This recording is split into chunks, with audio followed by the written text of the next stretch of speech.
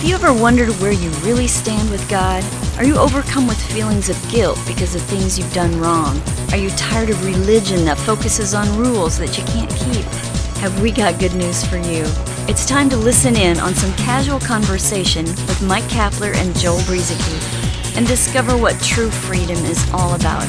This is Growing in Grace. Hey everybody, welcome again. We've got another Growing in Grace podcast going on here. I'm Joel, the Breeze Man, Joel Brieseke. Mike Kapler's with me. We've been doing a series here, Cap, called Covenant Confusion. I think that's a very ingenious title. Covenant Confusion.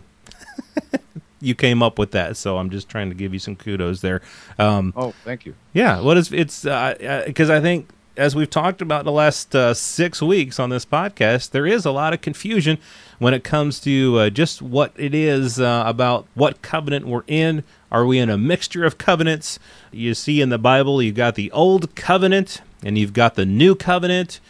People open up their Bibles, and does all of this apply to me as a Christian? Does some of it apply to me? Which parts of it apply to me? And so we've been trying to talk about some of the specifics of some of these things. I think we've had some really good conversations the last few weeks, and now we're moving on. We'll be wrapping this up here pretty soon. Just a few more thoughts to share this week. Cap.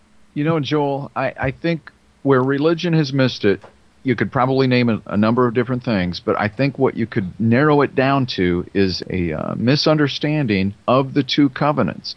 That has caused a lot of confusion and just frustration, I think, from people who have attended church much of their life.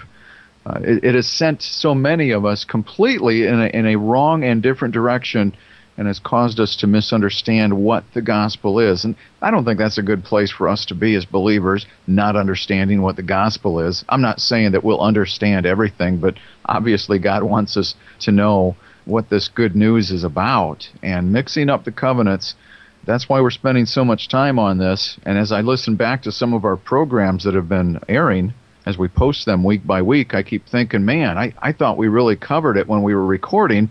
But as I listen back, there's so much more to get into. And so we're going to keep moving forward here, though. Yeah, you know, I've sometimes thought about how to put this in a word picture. And I don't know if I've ever really come up with a really good thing. But I sometimes think about, if you're going on vacation, you take a bus or an airplane or whatever. Let's just say you're taking an airplane. The airplane is the thing that gets you there. But once you're there, you're on vacation and you're no longer thinking about the airplane. The airplane no longer has anything to do with your vacation. I think in the same way, the law, the Old Covenant, had a purpose. It got us someplace. It had a purpose, and it was to get us to a certain place. And once we're there, it's gone, and there's a reason why it was there. The law was a tutor to bring the world to Christ. Once Christ has come, once faith has come, a person's no longer under the tutor, but they're on vacation. You know, they're done with the airplane because it's a permanent vacation. The airplane is gone. It's in the past. You don't bring that thing with you. You don't lug it around with you to the beach or to the hotel or to Disneyland or whatever you're doing. The airplane stays back there. The Old Covenant is gone. The new has come. It had a purpose to get you there, and the law led to Christ. But now under Christ, we're no longer under the supervision of the law, and so they don't mix. And so I think a lot of this confusion that people have is because they're trying to bring the old and make it fit into the new. And Cap, Jesus, we were talking about where we were going to go this time, and some people will say, well, Jesus said that he didn't come to abolish the law, but to fulfill the law. And so a lot of people will think, well, therefore, since Jesus didn't come to abolish the law, now that we're in Christ, the law still has a place in our lives. How would you, address something like that, Cap, where Jesus himself said that he came not to abolish the law, but to fulfill the law, and not only the law, but the prophets? I did not come to abolish the law and the prophets, but to fulfill them. How would you address something like that, Cap? Yeah, good point, because the prophets, he did include that too. I did not come to abolish the law and the prophets, but to fulfill them. To fulfill means to complete, to fill to the top, to lack nothing, to meet the demand. And Jesus, remember, when he said this, as we talked before in our series, he said this as an old covenant prophet to the Jewish people under the law when he made that statement.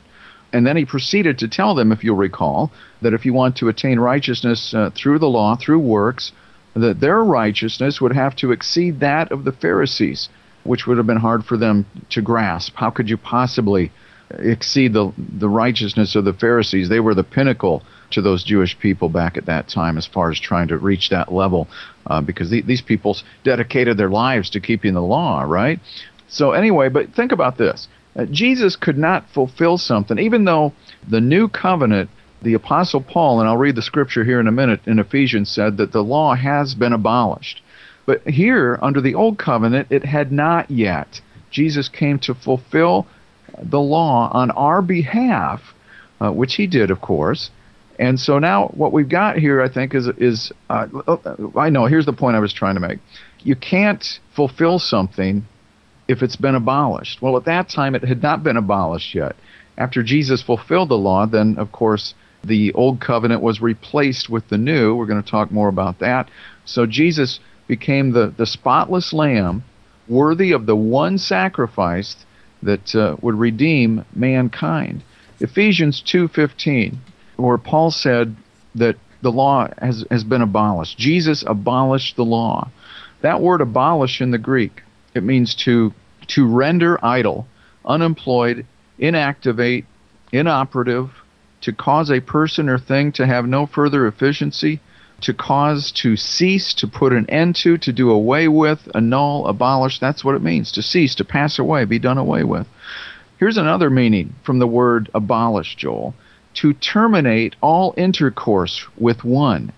And I think this is interesting, to terminate all intercourse with one, because I think something you touched on, might have even been last week, in Romans 7, Paul used the example of how we have died to the law, that we were married to the law. At least the Jewish people who were under the law were in a relationship that was like marriage. But then they died to the law and were married to another, which was Christ. And I just think it's interesting, now that we're the bride of Christ, we terminated all intercourse with the law.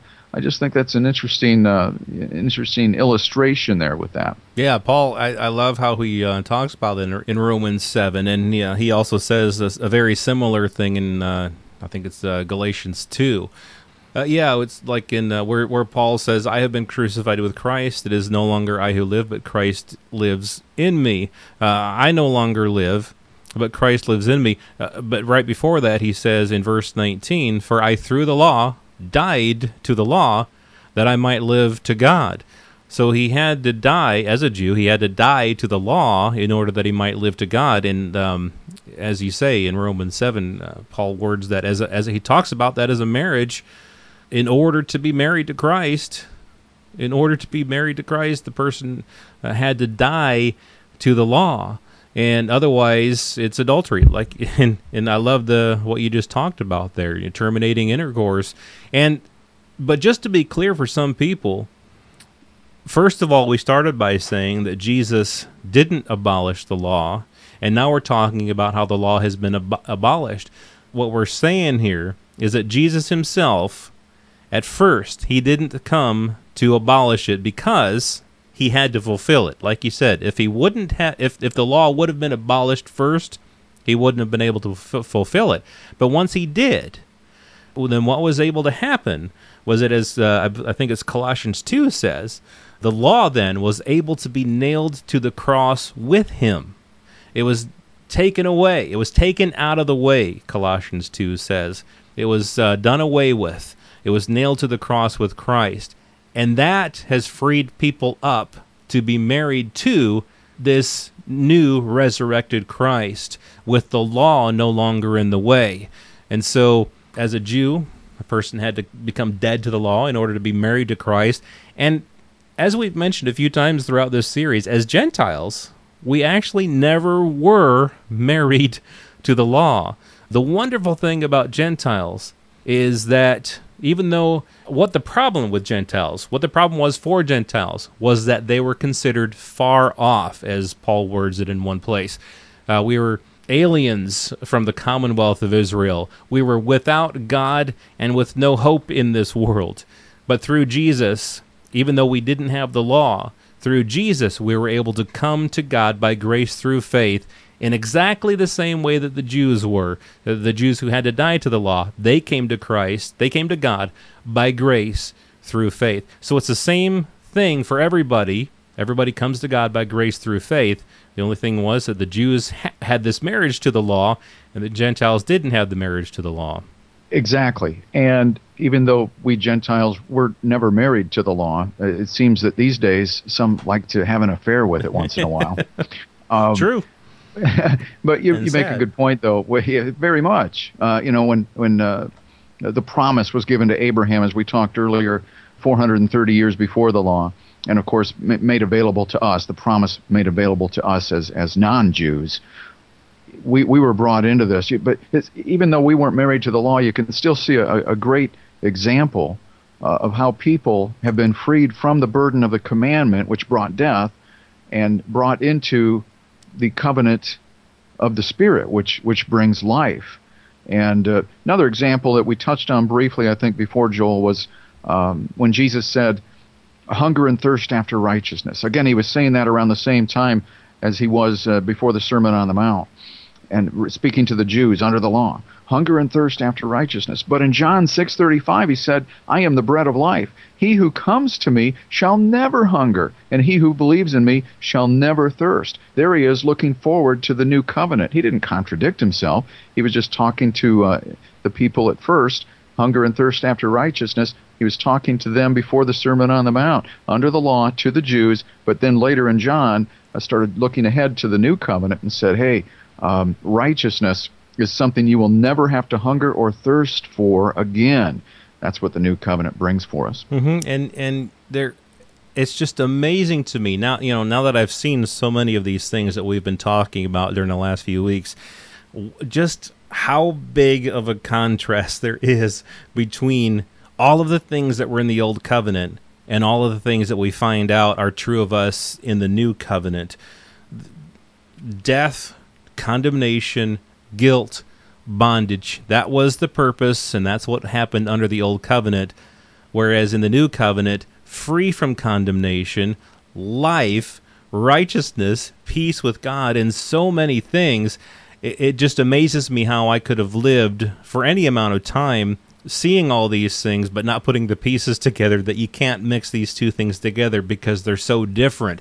And so one of the things that we're going to do as we wrap up things here, we're going to take some time just to highlight some of the differences, the contrasts, without getting into great detail about some things. But next week we'll take a look at some of the different things that are some of the things that are different between the old covenant and the new covenant, and see just exactly how much of a contrast there was between the two. So stay close for that. We'll do that next week right here on Growing in Grace at growingingrace.org. This has been Growing in Grace with Mike Kapler and Joel Brieseke, heard online through various internet sources around the world each week. To access hundreds of past programs, visit graceroots.org. Share it with a friend and listen again next week for more Growing in Grace.